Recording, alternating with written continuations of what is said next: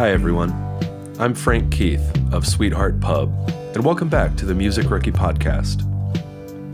This week's guest is Emma Swift, a Nashville-based singer-songwriter by way of Australia, and currently living in London as we did this interview, who recently released a record called Blonde on the Tracks in 2020. I wanted to talk with Emma to discuss her release model for the record, which by all accounts was successful, but it's a little different by today's standards. She did not release the record to streaming on the official release day. Rather, if you wanted to hear the record, you had to buy it. It turned out to be a great way to drive sales in a streaming-centric world. And although she did ultimately release the record to streaming platforms later, it wasn't until she had gotten as much out of direct sales as possible prior to doing so. Now, if you've been keeping up with our newsletter, several weeks ago, I published an essay about an atypical release strategy that looked a lot like this. There's a million different ways to release a record nowadays. You don't necessarily have to follow the rules. That's with air quotes behind the microphone here. It all just comes down to what your goals are for the release. Do you want Spotify editorial playlists? Do you want to sell out of vinyl and CDs? Do you want to grow your fan base on social media? Or do you want to drive traffic in another way? It all comes down to you and figuring out what plan works best for your release. There is no, oh, this is how you become Katy Perry overnight plan.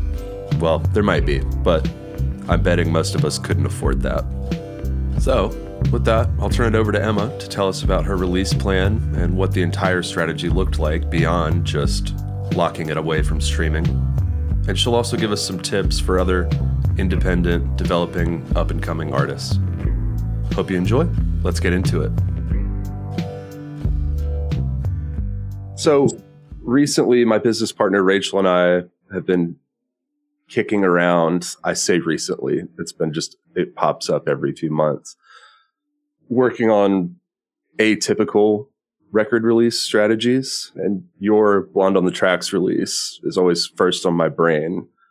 And I say atypical, it's probably actually just a more traditional release, giving the bird to the streaming platforms, at least for a little while. So I just wanted to talk to you about how that release plan came together, kind of the genesis of it, and how you executed it. So for the record release strategy for Blonde on the Tracks, what I really wanted to do was treat the album as if it was 2002. So I kind of ignored the streaming model as it is today, and I really focused on selling vinyl records, CDs, and cassettes, and digital downloads. It was sort of born out of the idea that not only do I love physical product, and I'd made an album rather than a series of singles, but also the pandemic made it kind of financially necessary. I wasn't in any way able to take this record out on tour. I wasn't going to be able to sell it at shows, and I didn't need the free advertising that is essentially what happens with streaming services to bring people to shows, because they didn't matter. So that's what I did. So we avoid streaming services. What does that look like for the rest of a release plan? All the moving pieces, publicity, radio. From where I'm sitting, I don't think that affected you at all. I think those look like they worked out for you. But did you notice a change in any of those facets? Well, I think one of the challenges is that I'm never going to know if the record might have been more successful had I put it on streaming from the get-go. I feel like it was a very successful marketing campaign, though, regardless. So, what I would say to anybody is that I got played on rotation on more than 50 Americana stations across the United States. It charted in the Americana charts in Europe, UK, and the USA. It was a top 10 Australian record because they still count physical sales. And so being able to say that and being able to put that on my social media is perhaps just as effective, if not more effective, than, hey, I got added to this playlist that 100 other songs are on and you're going to have to look for it. A part of the strategy was that I wasn't making it impossible for people to find the record, in that while the album was not available wholesale on Spotify or Apple or Tidal, those platforms, I did put the singles up on YouTube. So there was a place online where people whose curiosity had been piqued either by radio airplay or a magazine review to go and listen to the music for free and decide if it was something they were into before they went to Bandcamp and committed to, spending $20 on a vinyl. So there were some breadcrumbs out there. I totally missed that. Forgive me. No, not at all. Because, part of the thing with this release strategy was that it was very experimental, and I didn't have everything kind of very planned out. I just sort of tried things on for size and started seeing what was working for me. And what's unusual about that is I don't have a record label. It's my own record label. It's my own record label. So I was able to do things that most people on a label, I think, wouldn't be allowed to do in the current climate, or they would be strongly advised against. So you've either got to be like me and totally indie, where it's like I'm doing it all myself, or you've got to be like Taylor Swift on the other end and dictate the terms because you're famous enough to be able to do that. Yeah, right. She's got the muscle now for sure. You touched on something that I was leading towards earlier. The thought that ran away from me was, editorial playlists and labels, like you said. They're treated like currency now, right? Like, oh, well, this song got added to Indigo. This artist must be legit. But I'm not sure the value is really there in that. It's a win, sure, but top 10 record in Australia. Yeah, it's really, I don't know with editorial playlists because, just for listeners, the background of my record is that I announced it on May 24 of 2020 as a physical and download-only release for sale on Bandcamp with videos on YouTube.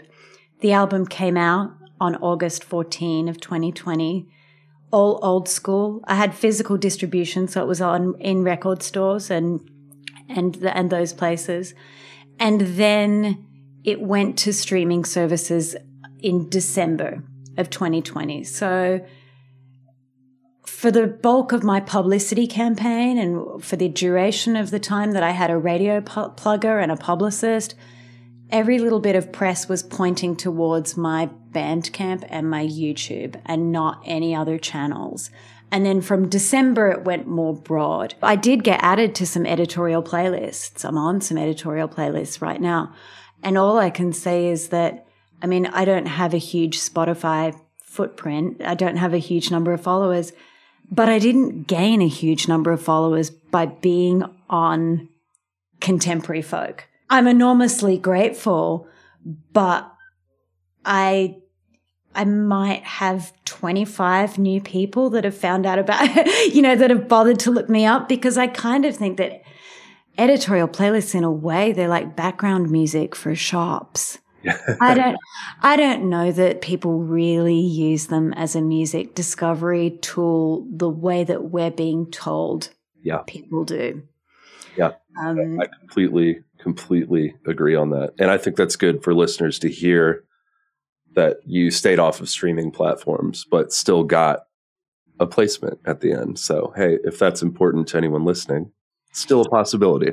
Yeah. And there's certainly people too who do very well out of Spotify and et al. Like if you have a label that is going to negotiate for Spotify to pay for your billboard, then knock yourself out, because billboards are expensive. Or you could sell records and buy your own billboard. Like I paid for my own mural on the side of Grimey's Records in Nashville. And part of the reason I was able to fund that was because I sold 200 records at Grimey's Records Nashville. The market, it just shifts all the time. How we consume music shifts all the time, and being able to shift with it is a really good thing for an artist. Yeah, I agree. Definitely have to stay on your toes. Let's pivot a little bit. Another thing we talk to our clients about all the time is that there's certain things when you're putting together a release plan, executing a release plan, that have to get done. And some people hire that out. Some people don't, or they can't find anybody that wants to work with them, worst case. But no matter what, that stuff has to get done, and that's going to fall to you, the artist. You seem like you're pretty involved in your day-to-day. Yeah, I work pretty hard. I pretty much treat it like a full-time job, and that involves all the unglamorous and quite tedious things of running a music career, but they're absolutely so important to do. And I'm still learning stuff all the time. But yeah, I'm pretty involved. So how many team members did you have working with you on this last release? And does that change from release to release for you? The key thing for me for this release was that I had a publicist in Britain, a publicist in the United States, and a radio plugger in the United States as well. It just meant it really broadened my ability to get press in different places and different markets. So that's sort of 3 publicists, or it's 2 publicists and a radio plugger. And then my record got distributed in Europe by a different label, and they took care of European publicity. So I didn't have to be on the front foot as much there. However, by signing that deal with them, I earn far less per CD sold in Europe than I do per CD sold in America, like from a business. But I know nothing about selling records in Europe, so it was a really good decision. I'm really happy. And I also had a friend of mine, a woman called Emily Warner, basically manage the campaign for me. So she was on my website, like as my management contact, just for that 4-month period of time where things were pretty hectic and we needed good communication and good coordination. And I would recommend that to anybody putting out a record. If you can hire a project manager for 3 months who is just going to be like, okay, even if they're just someone who creates a to-do list and then helps you tick that off, that is extraordinarily helpful because it just helps so much with staying on the case. I see a lot of my friends and just other independent artists in general, like put out a record and then, okay, we made the announcement and then kind of walk away from it. It's like, oh no, you've just started. Before we part ways here, advice to musicians, specifically independent musicians. What should you be focusing on? Or, things you would do differently in the future? My first tip is to give yourself time, because that's what all the pros do. They give themselves a really good lead time. They don't just finish the record and then go, okay, the record's out. Now let's just get it out into the world. I've done that before. It was a mistake. If you've made something with love and care and put time and effort into making the recordings and the writing the songs, and you kind of have to do that on the release side too. And that means, for your record to have good awareness, like you want to contact a good team, a good publicity or radio about 6 months out at least, and then decide on a release date that is about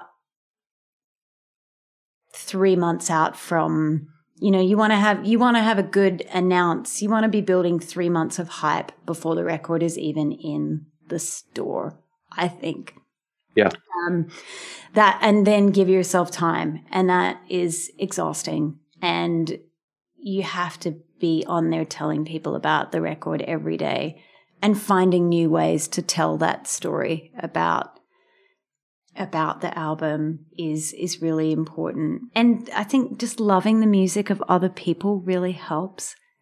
And seeing what other people have done that has been successful and kind of studying it also really helps, because there's quite a lot of successful independent artists who aren't going to be household names, but they do make a living from music, and they're able to do it because they're conscientious and they're smart about it. Like, following what pop stars do is not a good release strategy. Like, a sudden drop only works if you've got 3 million followers.